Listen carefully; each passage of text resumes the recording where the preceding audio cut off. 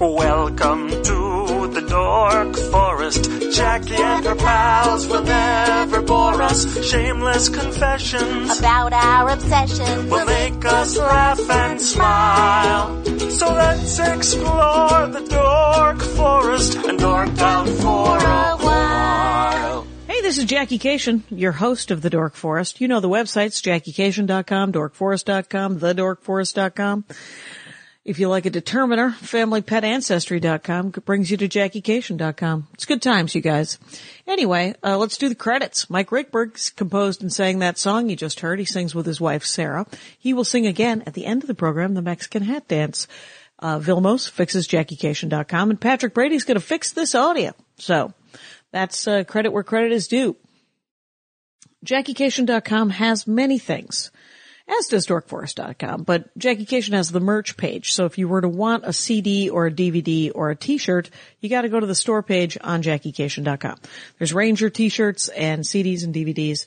My new CD will come out the first week of March digitally, and then the end of March hard copies. So hope you are looking forward to that. There is an Amazon banner and an Amazon link on both Dork Forest and Jackie Cation. And all that is it's a portal into Amazon. You order like normal, and then the Dork Forest gets a kickback. So if you want to give to the show and you order from Amazon, that's one simple way to do it. You don't get charged extra. You just use the portal, the Amazon link, on Jackie Cation or to the DorkForest.com, and you just order like normal. Other than that, there is a donation button. If you enjoy the program and want to donate, feel free. Knock yourselves out. There's a PayPal button. You can donate monthly. If you like, $10 a month makes a super fan because it's 10 months and then 2 months when I ask you to donate to a food bank. Or you can donate all at once, or you don't have to donate. Don't worry about it. Just tell people about the show. And other than that, my calendar is on JackieCation.com where you can see where I'm doing stand-up comedy. I am doing stand-up comedy in Los Angeles this week. So this is a good episode. Let's get into it. Hey, it's Jackie Cation. I'm in my living room with, you know what? I didn't get to meet you, John Opdycke, when I was in Portland doing a benefit for your, open primaries. Right. Which is a grassroots, political group that wants there to be open primaries. Right. Hence the name. John Opdycke, welcome to the program. It's so great to be here. I've been a longtime fan. Yes. Oh, well, thank you very much. And I know you through Graham Elwood. Yes. From Comedy Film Nerds. Yes. And you know Graham Elwood from his childhood, I understand. We grew up together in Evanston, Illinois. Evanston. That's where my great aunt lived in Evanston. It's a great town. We grew up there together, high school classmates. We actually stayed connected throughout college. When I was a freshman in college at the University of Michigan, I hitchhiked with another friend from Ann Arbor to Tucson, Arizona, where Graham went to school. It took us 4 days to get there. Graham went to school in Tucson, Arizona? Yeah, he went to University of Arizona. Yeah. Did not know that. It's a pretty good school. Ann Arbor's a good school. Ann Arbor's a great school. Yep. Arizona's a good school. Okay. Madison. So, there you go. And you grew up in Milwaukee. I grew up outside of Milwaukee, sure. Right down the shore or up the shore, like Michigan. Around the bend of the shore. Sure. A lot of shore with the Great Lakes. Shore. Great Lakes got Michigan. a lot of kind of... I go there every summer. I go to the Michigan side, the western coast of Lake Michigan. Like Traverse City or? Just below that. About an hour below it. Manistee, Michigan. Very have pretty. A little summer cottage Very there. beautiful. Yeah. Well, John Opdycke, so what I love, I've always wanted to have a watch dork on, and you collect antique watches. Yes. Have you always collected? Like No. It's kind of growing up, I never had a watch. You never had a watch? I never had a watch. I found them very irritating. I found them, and I grew up in the late 70s, 80s. The digital watch, that was like a whole thing. Swatch. Right. People wanted you to get a Swatch. I remember in the 80s. Or a Seiko or a Casio or things like that. And they had the calculator features. It was like a whole thing. It was very digital and very digital. Yeah. And I found watches, bracelets, anything, necklaces, I didn't want to wear them. I always found I would fidget with them. Okay. So you were like binding? Yeah, binding, fidgeting. It was like, and so I would never wear them. Mm-hmm. But when I was, 30, my girlfriend found an antique and I knew it was from 1940 because it was engraved on the back. It said, to blah, blah, blah, on your retirement, Top Hat Hotel, 1940. Wow. And it was a solid gold Longines, and she got it fixed up for me.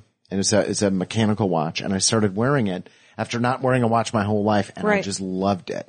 Well, because it was probably beautiful and mesmerizing. It's gorgeous. It's slightly curved. Is it solid gold? Solid rose gold. And I actually, she had found it many years before and actually had tried to find this guy. Yeah. With no luck. And she just had it in her drawer. And I happened to mention, I'm like, oh, I saw someone wearing an antique watch. It was so beautiful. I've never been into watches. So she got it cleaned up for me for my birthday.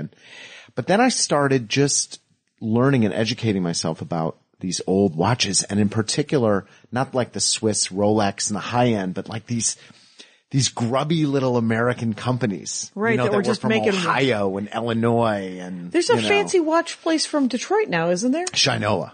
Yes. Nola. Oh, Shinola. Right. Yeah, as that's in hilarious. What's the The expression. There is an expression. And you don't know shit from Shinola. That's right. it. That's it. Right. And cool. No, they make watches and bikes and very high end stuff. That's right. But did you go all mechanical? All mechanical. Okay. Yeah. So.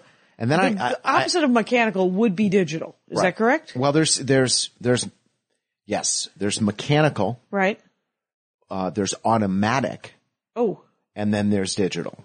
Okay. Quartz. Digital quartz. Or actually, digital is one type of watch run by a quartz mechanism. Okay.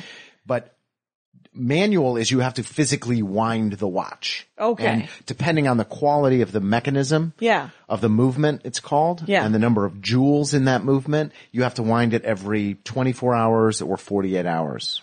Oh, every day. Oh, yeah. To some extent. Yeah, you have to make sure your watch is wound. Yes, though the higher quality and more expensive, like I actually have a couple 1950s Rolexes. Yeah. That sounds you amazing. you can not wind the watch for 7 days, and it tells time for 7 straight days on one winding. Wow. But there's another type of movement called an automatic watch. Okay. Which is still it's a manual mechanism. Mm-hmm. And if you take the watch and you leave it in your drawer for a month, when you put it on, you have to wind it. Okay. But if you wear it every day, the motion of your wrist actually winds the watch. Okay. So that's automatic. That was an improvement. The quartz watch, which came in the 1970s, is where it's just, it's a battery. It's a battery. You never have to do anything. And is the quartz the battery? Or is the battery the battery? Or the quartz something else is happening? No. And the movement is a quartz movement. Okay. You have to power that movement with a battery. Tiny watch battery. With a tiny watch battery. Got it. Yes. And what about, you said the jewels? Are those what the Rubies. Actual jewels are inside watches? Yeah. Yeah. Oh my God. They're tiny little shards. They look like little tiny pink gumdrops. They're the size of a pinhead. And, mechanisms, they're called movements, are low-end ones have 4 jewels, 8 jewels, 11 jewels. The standard is kind of a 15 or 18 jewel. Okay. You can get some very higher quality with 21 or 24 jewels.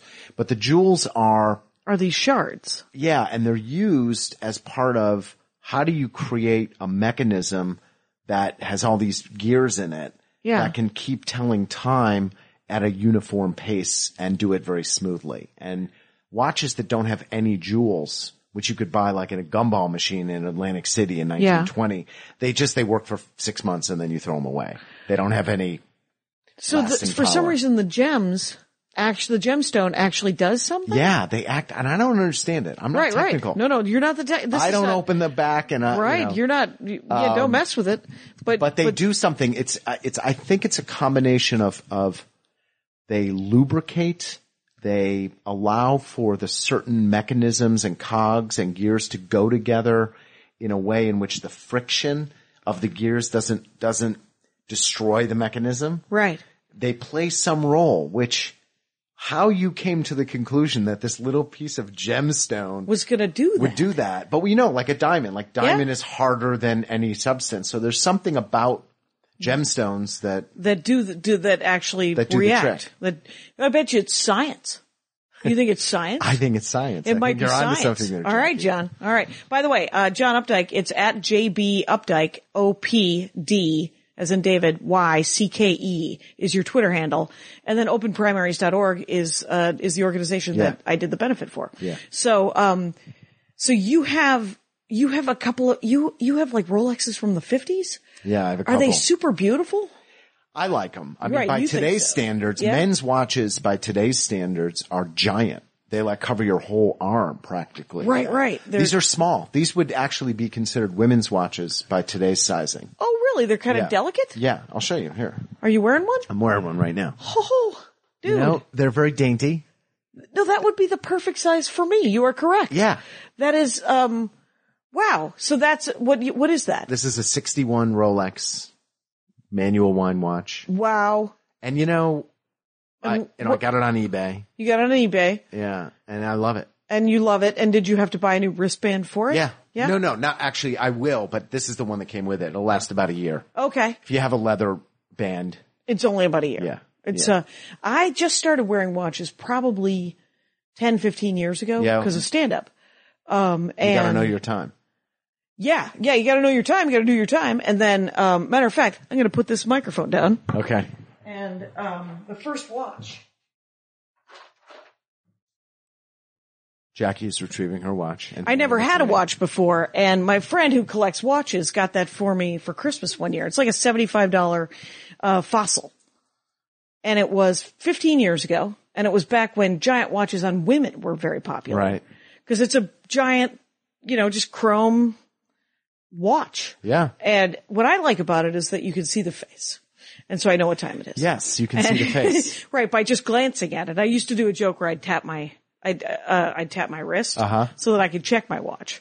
So I could check my time. And this thing is actually, the battery died, so I have to go get a new battery. It's a great story. Looks Anyway, good. I like that watch. That's all right. And then I just bought a watch about a year ago that is just a Seiko. Just another $7,500 watch that is all gold and shiny. And it has this metal band though, that has links. And then it has to get adjusted for size. Do you have any that have links, or do you mostly go with the leather mostly band? leather bands, but I have a couple metal bands. I have some really cool metal bands too, like very unusual ones. Like they're engraved or something? Like, what do you mean? No. It's, one little subsection of watches that I have are Soviet watches. They're made in Russia in the 1950s. And What? the way I got into this was fascinating. So there is a watch company, and I'm blanking. I think it's Hampton. Okay. Though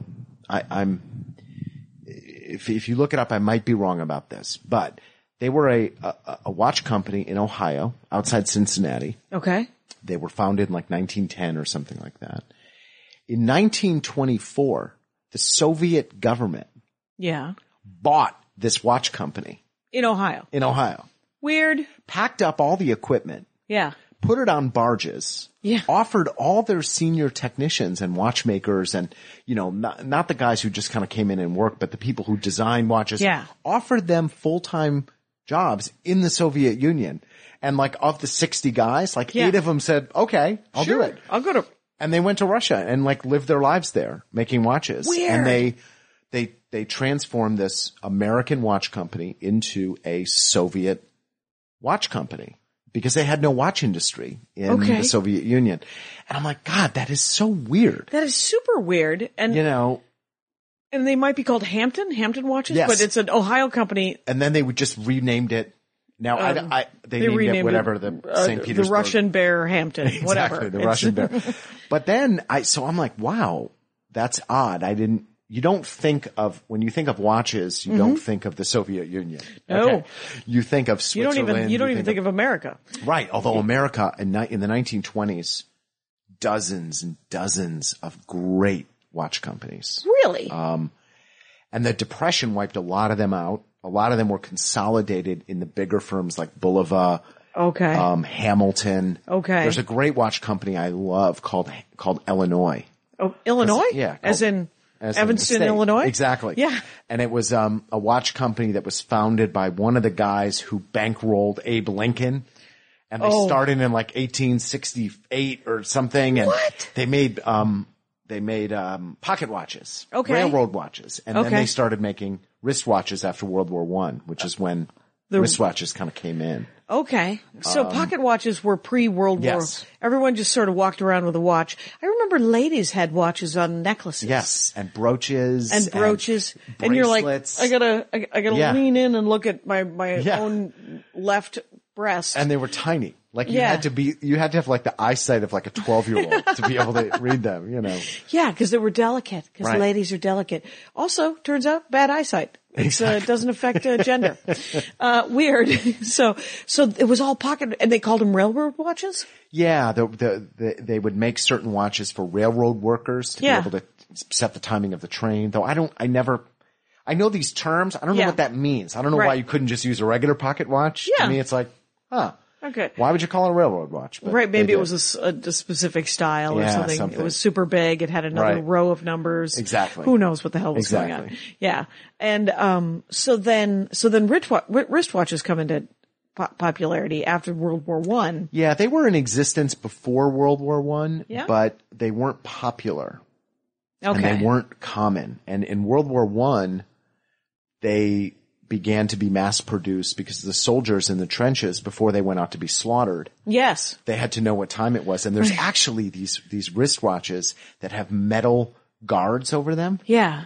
that to protect from the shrapnel and the bullets and all right. that. Oh, to protect the crystal. Right. That are just gorgeous. But it's World like this War- metal cage over the watch. Over the watch because you're about to go get shot at. Right. And you don't want to lose your watch. Right. We want to be able to harvest that off of your body. Harvest it, exactly. Yikes. But a lot of those early wristwatches are just pocket watches stuck with a strap around them. Okay. You know, so they- giant, of varying size. Or smaller sizes. versions, but like the place where you wind them is Yeah, on the top. it was on the top. Not on the side. Yeah. You know.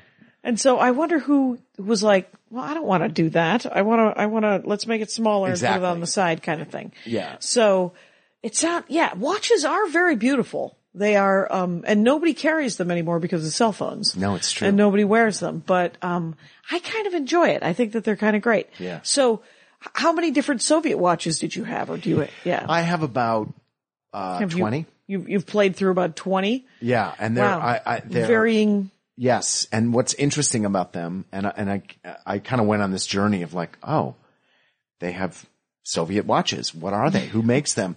There's because it was it was communist. It wasn't like there was a market economy. So I think every watch company Right. was part of just one watch company called Victory. Okay. In Cyrillic, it looks like Pobeda, Okay. which means victory. Okay. And they made the thing that I got into is that the culture of Soviet watches, at least post World War II, Okay.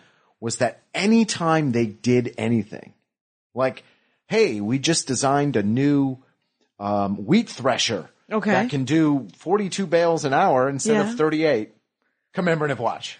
Oh, commemorative watch? Commemorative watch. Hey, we just opened up a submarine base on an Arctic island near Japan. Commemorative watch. Commemorative. You know, hey, we just put up now. Those make them super collectible. Oh yeah. And then when they did things that were really achievements, like, hey, we just launched Sputnik. Yeah. I mean, that guy, the astronaut. Yeah. All these commemorative watches with his face on it, pictures of Sputnik, all these things. But they Right. didn't stop there. They're like, we But just designed a new bomber Right. that has 4 jets instead of 2. Commemorative watch. We're repurposing the word pizza, commemorative watch, Yes. whatever it is. Yes. It's, that's fascinating. And then possibly every year for whatever, Bastille Day was. Exactly. Yeah. Exactly. So that kind of thing. So do you have some of those? Yeah. Or any, yeah. Yeah. And Which ones? I have and then they have also kind of like revolutionary heroes too, like your Fidel watch, Oh, okay. your Che watch. Really? Your Lumumba watch. Who was Lumumba? Patrice Lumumba in the Congo. Thank He you. was the first. Yeah. It's, once you said the Congo, I was like, vaguely. Yeah. I don't have a lot of info, but I got the name. Okay, better. They had and it's interesting to think of all the purges and all the kind of the politics in the Soviet Union pre-World War II, post-World War II, Yeah. Stalin's kind of rampages, people that were heroes one year, And not the then next. vilified, yeah. And you think, I mean, I don't know any of this to be true, but I look at like a watch and you wonder like, with this watch, like in 1962, you could wear it, but in 1964, you'd be shot for wearing it, or like were people right. or out, or right. Don't wear that watch, right? Or just because that guy is no longer cool, right? Interesting. And they're beautiful. The thing is there's a certain if you look at art in the Soviet Union, it was in the teens and 20s, like right after the revolution, right? It's very connected to kind of surrealism and Art Deco and it's pointy and boxy, is it not? It is, but there's a certain it's not disconnected from some of the cubism and some of the trends in broader art circles that were challenging conventions. It wasn't disconnected, from Kandinsky and things like that. Okay. And then you have the kind of, as the Soviet Union becomes more Stalinist and commercial, not commercial, and repressive. Yeah. And it just becomes all about this socialist realism. Okay. But even so, there's a certain artistic beauty of these watches that didn't quite get purged. In a way, it got purged in ballet and theater and. Oh, okay. Because it was small enough to sort of slip through the cracks. Watches, Yeah, what we're going to send somebody to look at the watch company and see what they're doing? No, exactly. Leave them alone. So both a case, the cases are very unusual, outlines. They're not circles, they're not squares, they're these weird. Yeah. They're weird. Yeah.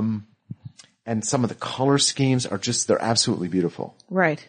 Oh my God. So they're colorful. Yeah. There's, do they come with cases too? Cause sometimes I've seen like sort of clap, like, something that'll click on top and it'll be and then you push a button and it opens up. Kind of like a spy. Like you would think that Soviets would have a spy watch. Yeah. And, I don't know why. No, they're, the funny thing about them is that they're very high quality. Really? They're working people's watches. They're mass produced. They're produced for the so they're not to be, they are pretty resilient? Yeah. Okay. There was a certain kind of, a certain kind of, culture of mass production that there needed to be some quality and durability. It's not even quality in the way that a Swiss Rolex has a certain delicate quality. These are like, this watch needs to work. Right, because that guy needs to be on time, and there should be no excuse. And he's not going to buy a watch every year like in America where there's a consumer culture. Yes. In the Soviet Union, it was a much different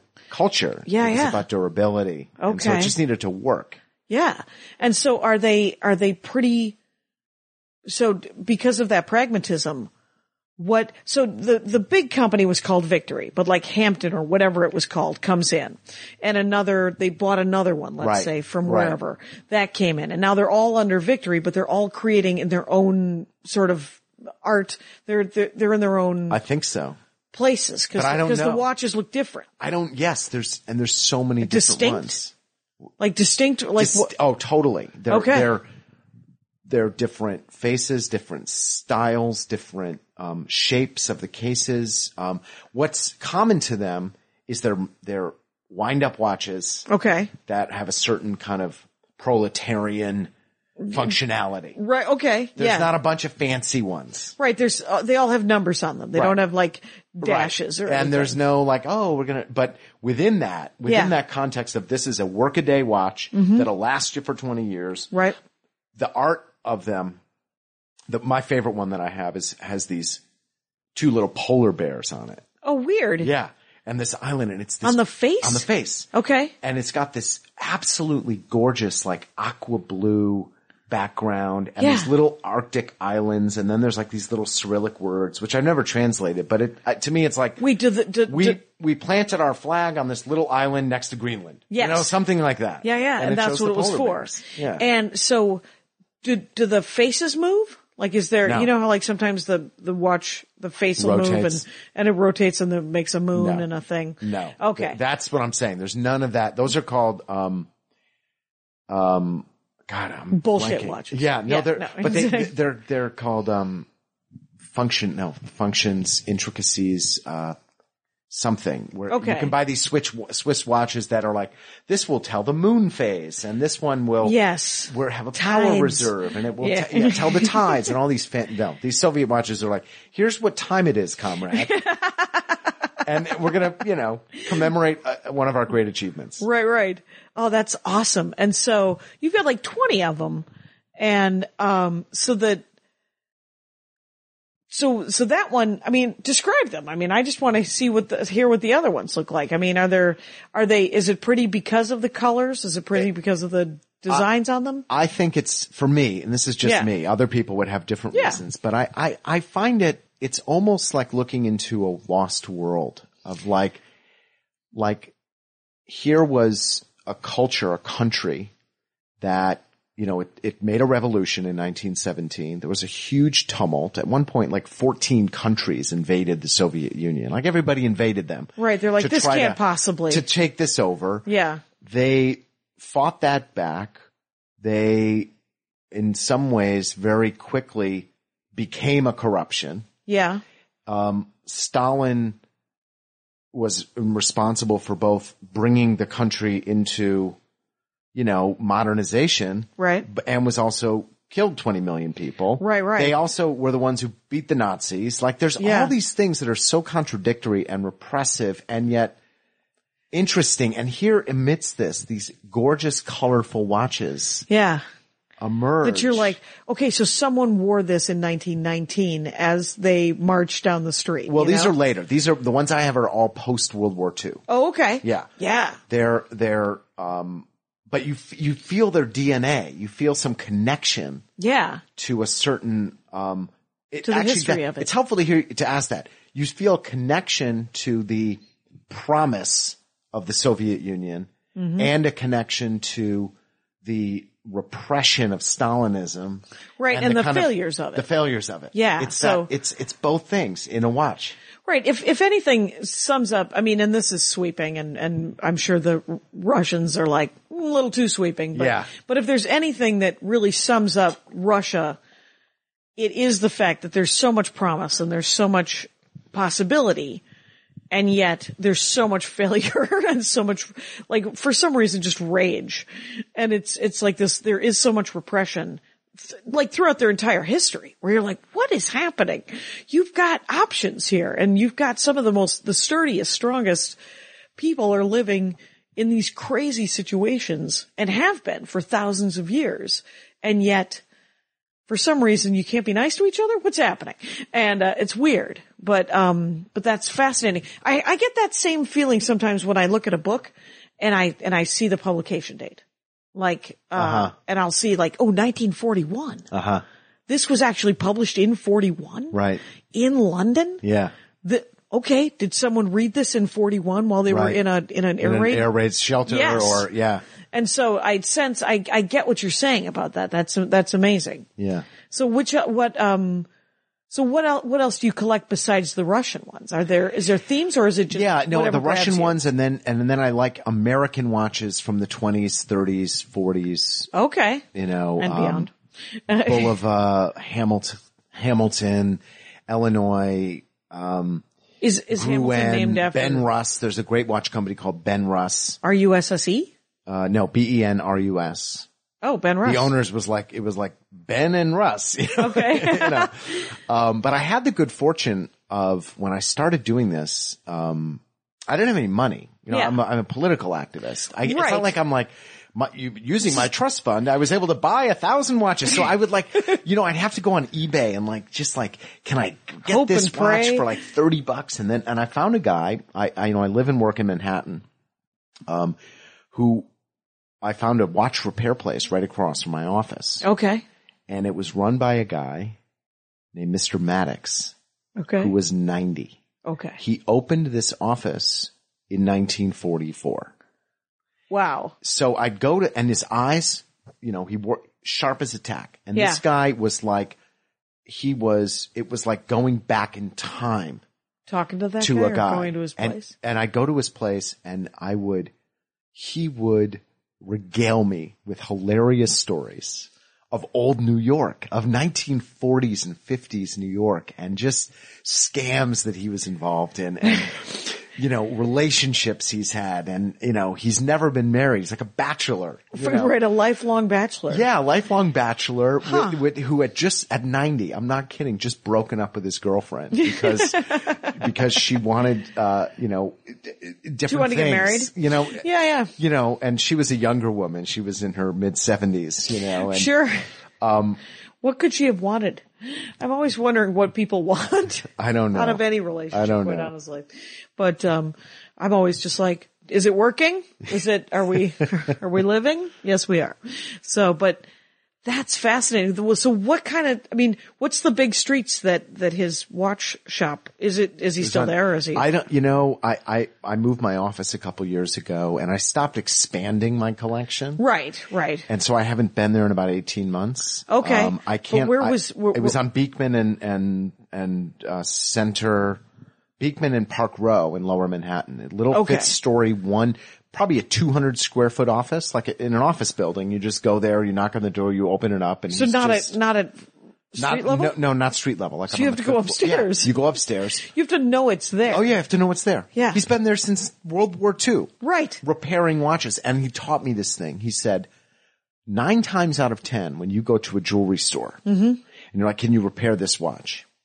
They'll be like, oh, of course, we have these great technicians, and look behind, then they put it in a sack, and they send it over to him. Right. And he just fixes these things, and he's got this wife beater t-shirt on. He's kind of this like smelly, wiry, like old dude, old school guy. Yeah. And he's like, it's all for show, including they'll sometimes have at some of these fine jewelry stores, they'll even have a guy in the back who looks like a Swiss gentleman, like with a little eye thing, or he'll do like 5% of the repairs on certain watches, and 95% of them they just put in a bag, send them over to him. Yeah. He charges $10, he sends them back, and they charge you $100, that kind of thing. Oh my God. Yeah. Why isn't he charging 30?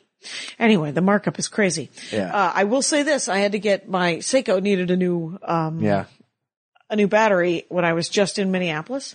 And I had a fascinating experience of trying to get a battery for a watch. And so I go to a place called Fixology.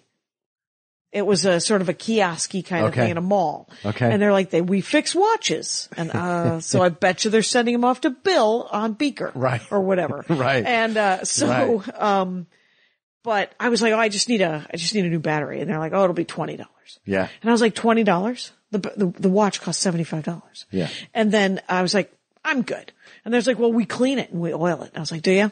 And then, I took it to Macy's and I thought, well, that'll be fine. It'll be, cause the last time I got a watch, it was $5 at a pawn shop. Right. And a new battery. And Macy's was like, it's $60. Yeah. And, finally I was in Minneapolis and I went to a jewelry store and it was $10. Right. And I thought, this seems fair. Right. We're just going to pop it open, put in a new battery Right. and close it because they've bought the tool set. Right. Is what I'm saying.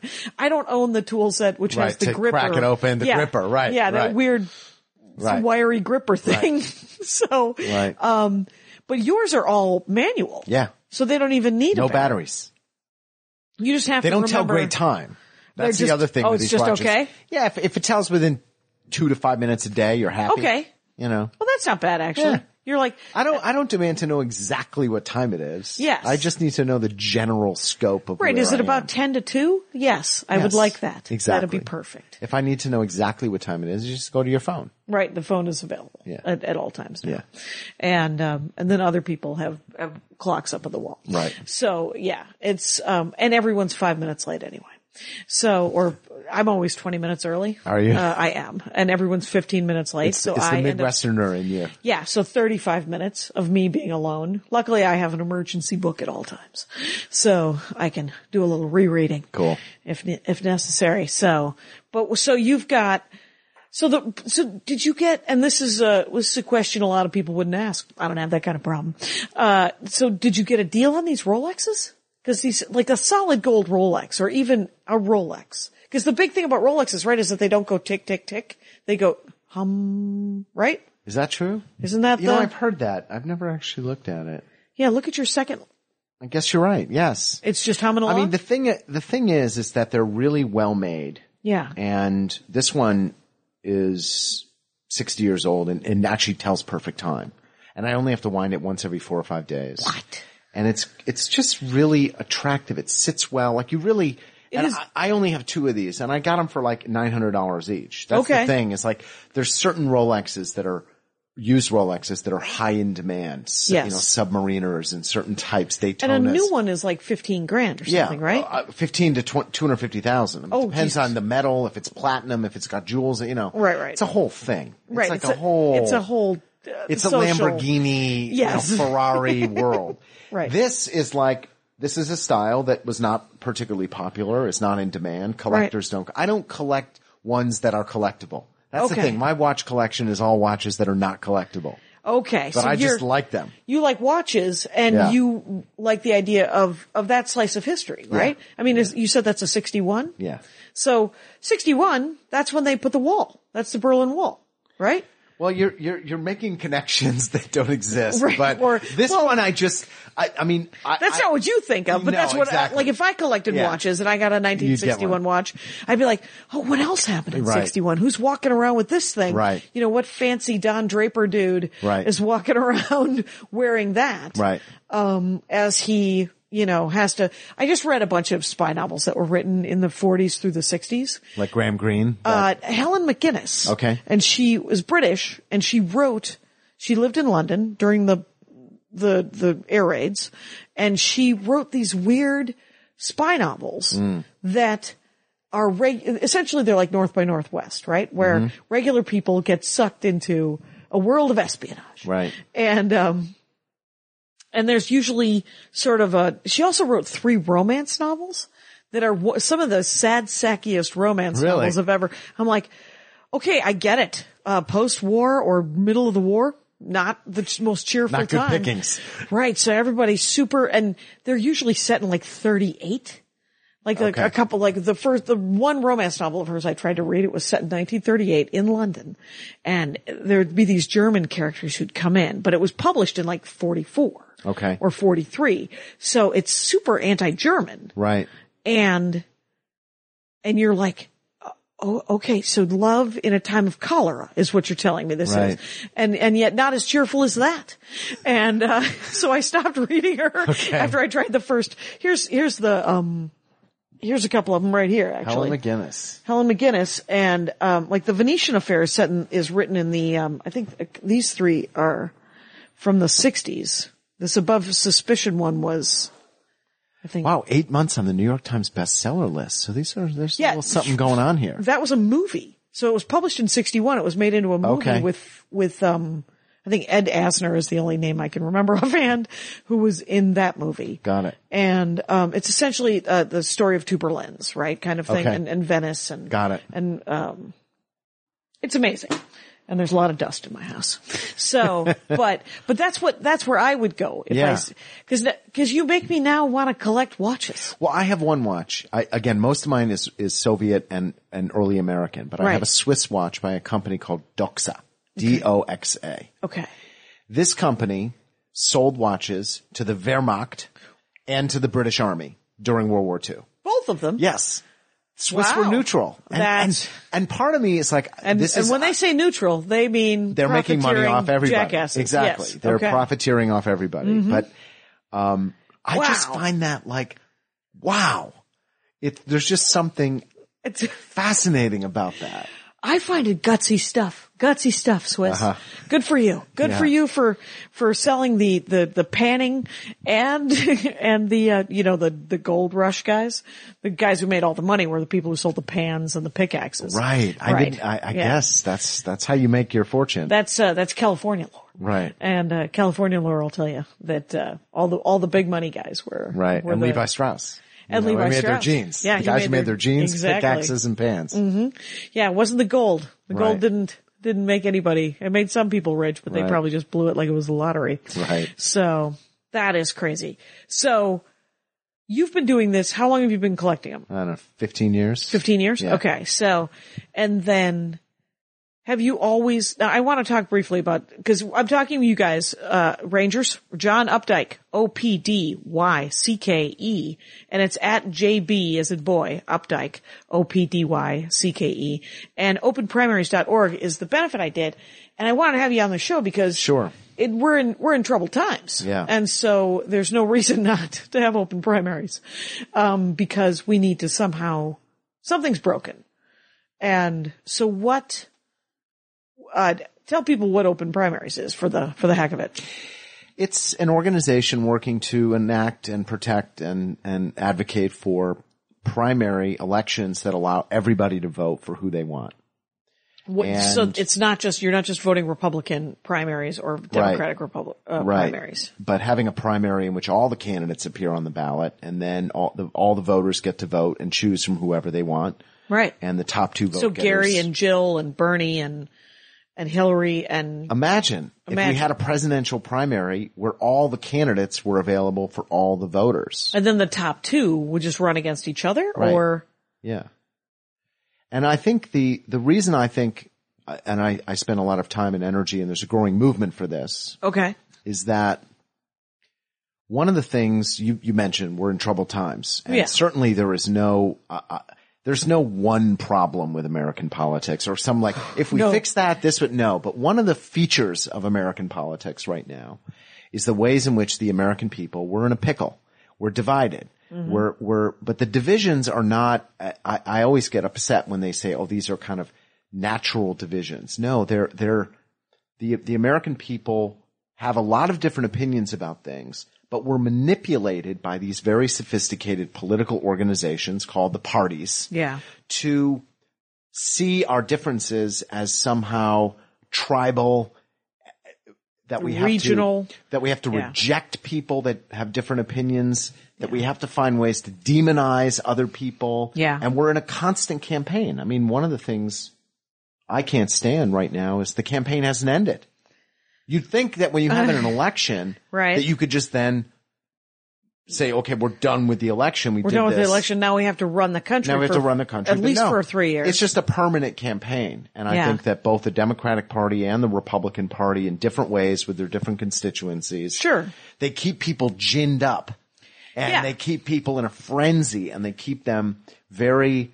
we're all supposed to be terrified at all times. Terrified and at each other's throats. And I think what open primaries, what we're pushing for is, would it be possible for the American people to come together around new candidacies and issues in ways that were not completely controlled by the gatekeepers, by the existing establishment? Now, I'm not saying if liberals and conservatives found ways to come together that utopia would break out. I'm not saying that at all. Right. But it creates some new possibilities. Right. I mean, it is one of the myriad of things that are broken around us. And the thing is this is the thing you're working towards. Right. Whenever I think about, people are like, well, the real problem is, I think there was a sketch on Colbert the other night. It was these 3 women going to the Women's March in DC. And, there was a straight white woman who was like, well, we're going for, reproductive rights and the rights of women. And then there was a gay woman who was like, we're going for LBG, the gay rights and make sure that we get to marry. And then there was a black woman who's like, yeah, whatever. We would like our, black people would like to, not be treated like, vermin. And I paraphrase. Yeah. Anyway, so all 3 of them had very distinct things. And there was, they were making fun of the fact that those 3 women who were on the same side were also super specific about what they wanted to move forward on. And whether your issue is, a Muslim registry, which is my issue, or immigration, or it's, or open primaries, or the fact that the technical part of the government seems to be broken. I mean, the mechanics seems to be manipulated so tightly wound that nobody can get in between the cracks to fix it. And so I think we all have to it doesn't matter what you're trying to fix. Just don't shit on somebody else and what they're trying to fix. It's fine that my concentration is whatever it is and your concentration is something else. They're both broken. And it doesn't mean I can't support what you're trying to do here. It seems important. Well, yes, and I think that's very well put. And I think the question of how we do politics in America, and in some ways the world, but particularly in America, how we do politics is now an important question. And I've been doing this for 25 years. Yeah. And for years and years and years, people looked at me and my colleagues like we're crazy because we're working on issues of political process. Right. People are like, what do you mean?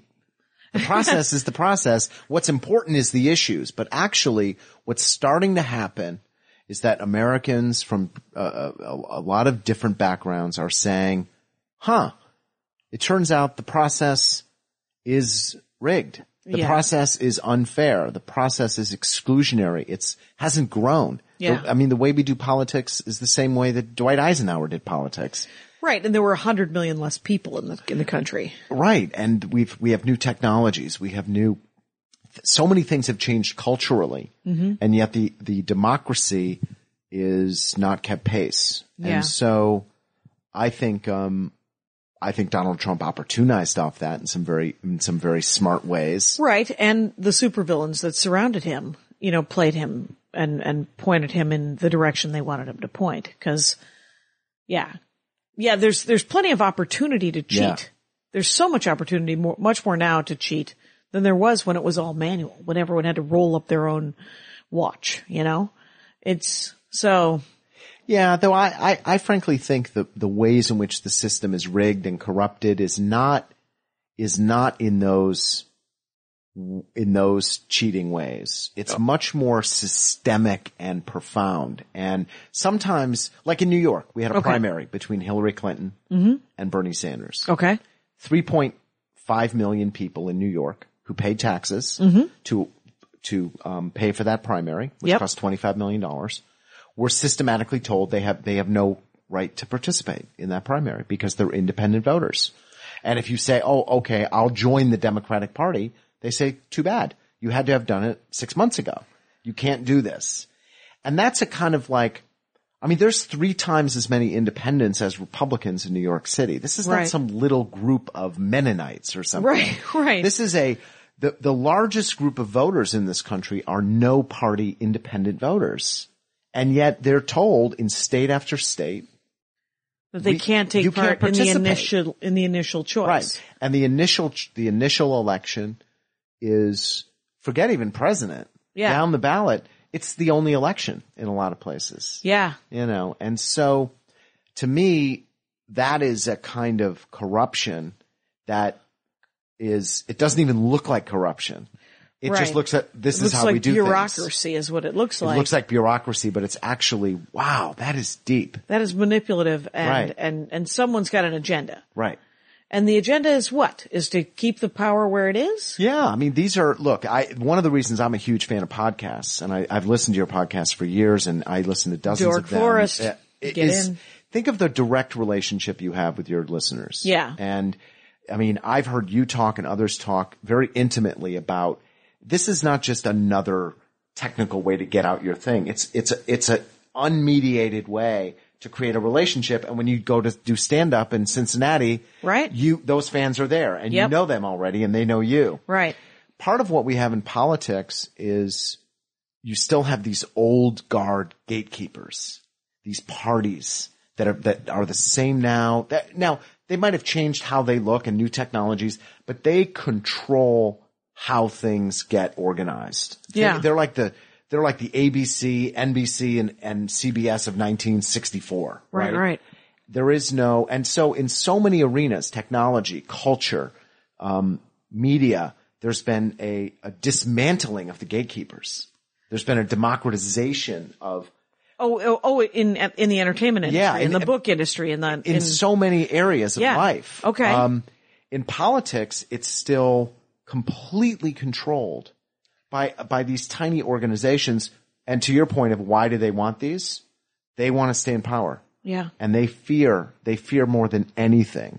They fear the American people finding ways to come together that break through the left-right. I call it a myth. Yeah. I think that we're all taught that liberals and conservatives, that it's almost genetic. Like we have these differences and that makes each other our enemies. And I think it's a complete overstatement of how things are actually organized. Interesting. I mean, there was a poll that was done very recently that asked people a fascinating question. It said, do you think the divisions in the country are best understood as between liberals and conservatives or between the Washington elite and the American people. Yeah.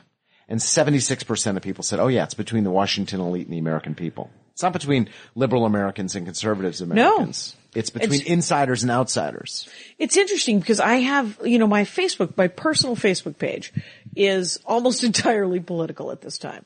And I get people come up to me after shows because my personal Facebook page is relatively public. Like if you want to follow my personal Facebook page, you can. Got it. If you get rude to me, I block you. It's not just your junior high school friends. No. And those people are banana heads sometimes. It's, cause I didn't have any friends in junior high. But the interesting thing about how political I am online is that when you talk to me in real life, I want to talk to you about life. I'm not, the stuff I put up on the Facebook stuff is more a reminder for me to read it, to be informed, and to be angry about different things, and it's not, cause I need to be reminded to be angry cause I'm a middle-aged white lady and I'm living in a gravy boat. So it's pretty sweet over here. And, but people will meet me in real life and they're like, well, you don't talk about politics all the time in real life. And I was like, no, I think about politics a fair amount because I'm alive. Right. But I don't, but out in public, I would like to, what are you going to order? Oh, right. You get in the club? Oh, it looks nice. And, that's Republicans and Democrats or liberals and conservatives or progressives and racists or whatever you want to call it, right? I mean, in real life, we're all just talking about club sandwiches and we have more in common with each other than we do with the people that are the Washington elite. I think. Yes. Or whatever that is defined as. And I think that the way politics is organized right now, the culture of it, as organized by the Democratic and Republican parties, is that there is a huge push to categorize people in very constrictive boxes and silos that are based on labeling people.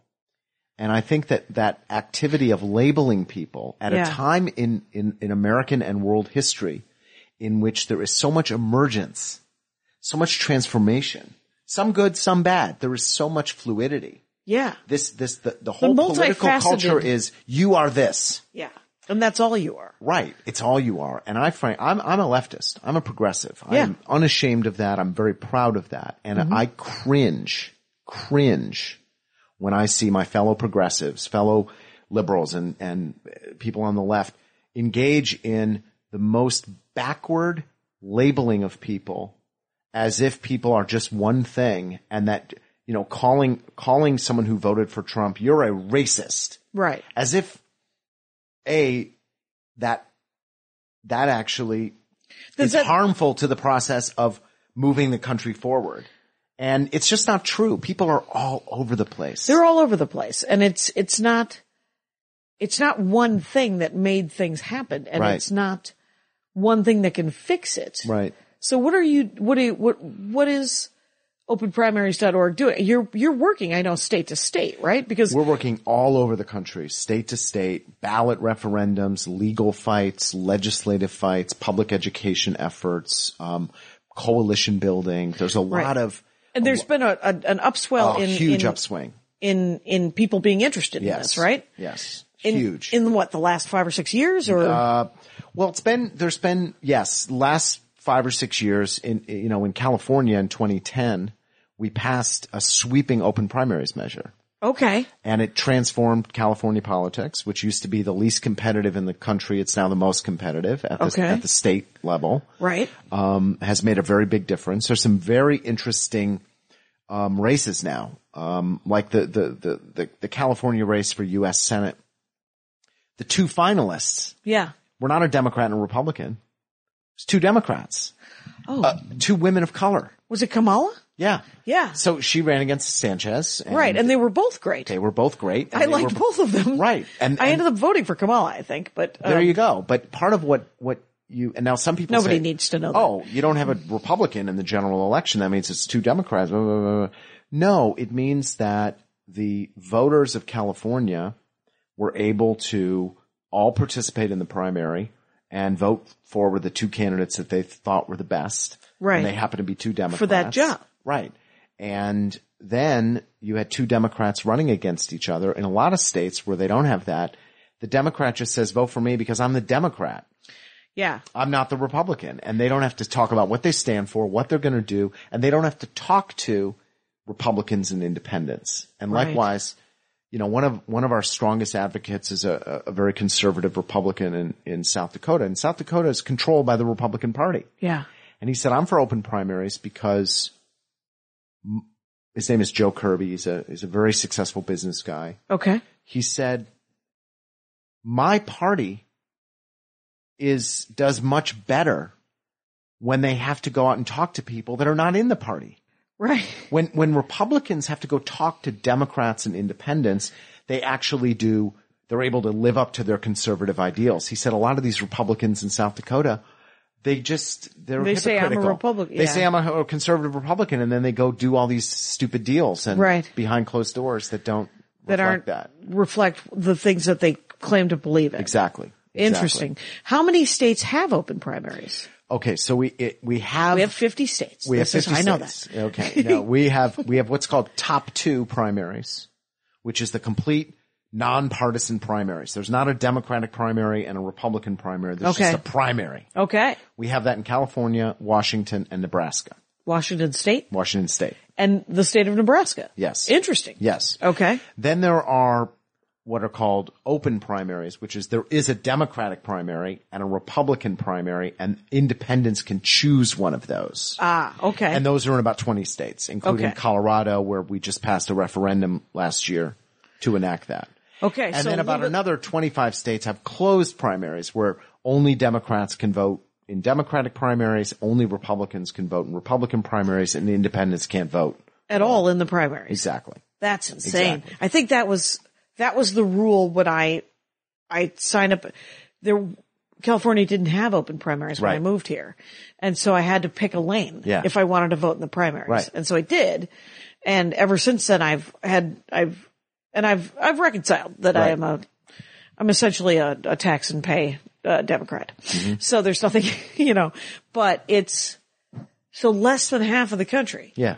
But these strides that you've made, has that been mostly in the last 10 years? I mean, 2010 in California was a big game changer, though it didn't get a huge amount of media. Yeah. But the 2016 presidential primary, the fact that so many people were shut out of voting in it, the fact that it was so controversial. I mean, you had Trump kind of destroying the Republican establishment. You had Bernie really challenging the Democratic establishment. But it's interesting to look at Bernie. Bernie was able to win many states that had open primaries, and then he got crushed in states that had closed primaries. Right. Didn't he joined the Democratic Party so that he could probably get into those primaries to some extent, right? Right. Okay. Yeah. He had to become a Democrat. And then he's gone back, right? He's independent again? He's not, well, I mean, I think he has stayed a Democrat. Okay. Yeah. Just curious. Yeah. It's, at this point, it's so up in the air. Like, we don't know what's going to happen from day to day. We're living in The Apprentice. So, That's true. Who will get the rose? So where do you go from here? I think you just mixed your Bachelor and your completely. Apprentice metaphors as well. I don't watch any reality television. No, I don't either, except in little 5-minute bursts where I'm like fascinated by it. I'll see a clip. Right. I mean, it's so fluid. There's so much opportunity and danger in American politics right now. I mean, there's certainly, I think the fact that the gatekeeper institutions, the Democrats and Republicans. And when I say that, the parties are more than just the little committees. It's the whole apparatus and their media that's connected to them, the way Fox is connected to the Republicans. And there's a whole apparatus of politics that failed in 2016. I mean, Donald Trump. It did not work. Say what you want about Donald Trump, and I'm not a fan of him, but he Take a stand. The shit out of the Republican establishment. Yeah. He beat Jeb Bush and all these guys that, Rubio and all those he dudes, wiped them out. Yep. Bernie came very close to challenging Hillary and kind of knocking down the Democratic establishment, but he couldn't quite make it happen. Right. I think that's a good thing, but it's also incredibly dangerous because it's Trump's anarchic. got his fingers on the button. Yeah. You know. It's an anarchic time, and it feels like, how is that going to help? You know, I don't know why the status quo is going to always serve me better just because of who I am demographically, right? But I also know that the status quo is not effective, you know? I mean, it's not going forward to create, first of all, another 100 years of this, you know? It's not gonna be a sweet spot for my demographic, my middle-aged white ladiness in 50 years. Nobody's gonna give a damn. And it's gonna break on every level. So if we don't change with the times, it'll all fall apart. And I mean, I don't know. So what, you're just going forward, right? You're just organizing as you have? Is there any change in your strategy? Huge change. There's all kinds of new players coming into the arena. Yeah. With different agendas and different motivations. There is a broad recognition that American politics is, pick your adjective, flawed, rigged, broken, you know, that it's simply not, in the most basic populist terms, the system is not designed to give the American people maximal power and maximal flexibility.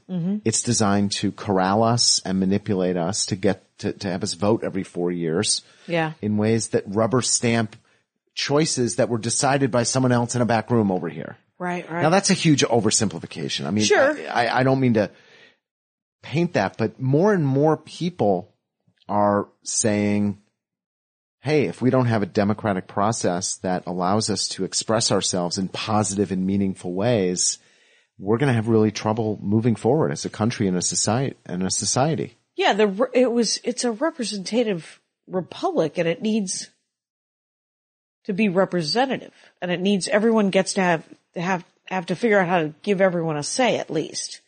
And I know that that's not the point and purpose of the people in charge, is they want to create the illusion of choice and then make the decisions.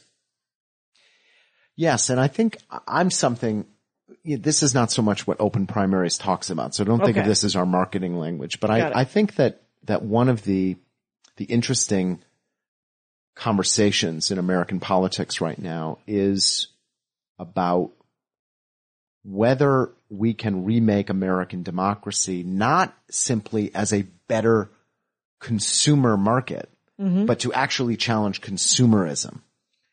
That a lot of people think I happen to believe that democracy is not simply about having better and more choices, but the people being involved in creating the choices.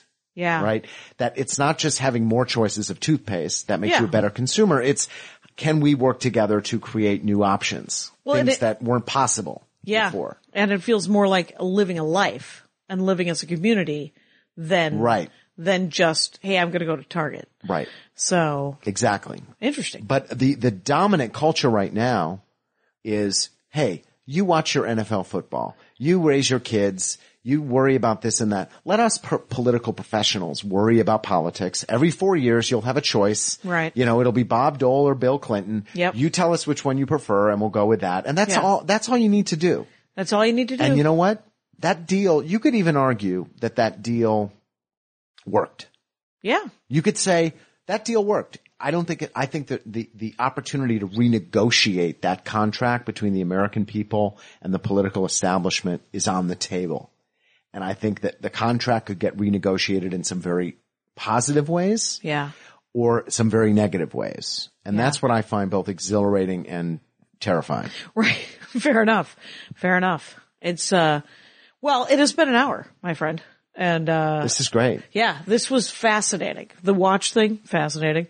The politics thing, even more so, quite honestly. Anytime you want me to come back, I'd be happy. And we could talk about, your love of bad movies. Yes. And, let me just leave people with a teaser. Yeah. Watch Lethal Weapon 4. 4. Okay. A fantastic bad movie. You are my brother Russell. Rangers, I've been talking with John Opdycke, and it is O-P, D as in David, Y-C-K-E, and it's J-B as in boy, Opdycke, on Twitter. It'll be linked, and openprimaries.org is, the project. Can I give one quick plug? Yes. We're running a petition right now to urge the incoming chair people of the DNC and the RNC. They're selecting new leadership to adopt a 50-state open presidential primary in 2020. Both party leadership, they could do that with a sign of a pen to let every American vote in the presidential primary in 2020. If the parties decide it, it can just happen? Yep. They don't even have to go through the state. Nope. They don't have to change state law. They can dictate to the states what they want. Right. I don't agree with that. I don't think that's right, but they have that power right now. So it's a Band-Aid. Exactly. Yeah. And just letting everybody vote in the presidential primaries, it's not a complete fix, but it would be a positive step, and they could do that. And we're putting pressure on both parties to do that. And that petition's at openprimaries.org. Petition is at openprimaries.org. John, thank you so much for coming out. Thanks, Jackie. You're welcome. Rangers, you know the rules out there. Take care of each other. My hat, my hat, my hat. They're dancing around my hat, my hat, my hat, my hat. Well, what do you think of that? If it looks like a Mexican hat dance and it sounds like a Mexican hat dance, it's most likely a Mexican hat dance. So take off your hat and let's dance. Yay!